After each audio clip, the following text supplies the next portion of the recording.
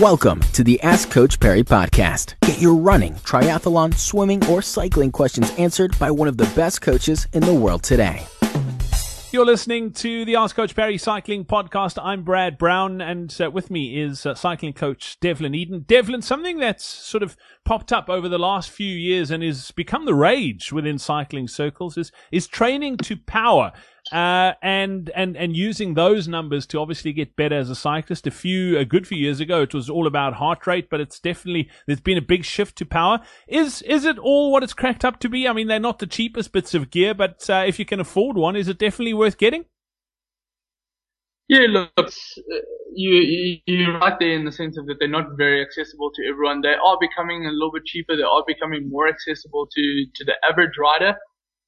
The comparison rather between a power meter and the heart rate, ideally you'd like to be working on power because the numbers are really straightforward. It's, if you need to be riding at 300 watts, you ride at 300 watts. Whereas opposed to heart rate, there are a couple of things that could affect heart rate on the day. So there might be a slight sort of difference in where the training intensity that you actually should be versus what you are riding in, but if you're focusing on heart rate alone. From a power meter point of view, again, the benefits to it is if you're training with power, it allows you just to monitor your racing with power a little bit better as well, in terms of knowing when you can go out hard, what kind of intensity that you're working at, and also knowing what you're capable of doing over a period of time. So it is a really good tool to use, and it helps coaches as well from a monitoring point of view to see the kind of numbers that you are hitting. So again, from an accessibility point of view, there's the power meters on the bike, and then there are a couple of options now with trainers as well. So you've got indoor trainers that you put your bike on that can read power as well. And that might not be a bad option.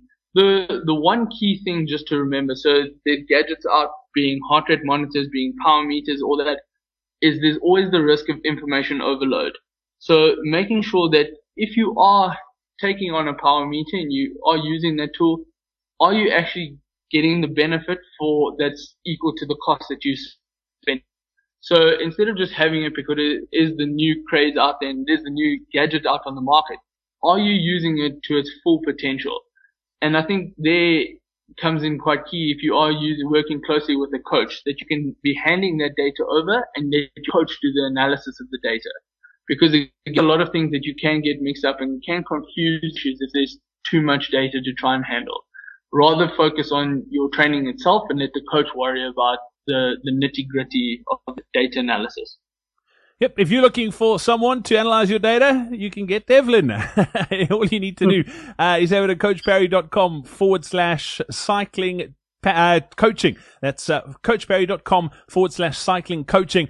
You can check out the training packages there. Get Devlin to work out a tailor-made package just for you to help you reach your goals. So until next time, from the two of us here on the Ask Coach Perry Cycling Podcast, cheers. Be sure to subscribe to the Ask Coach Perry podcast on iTunes, follow it on SoundCloud, or listen to it on Stitcher.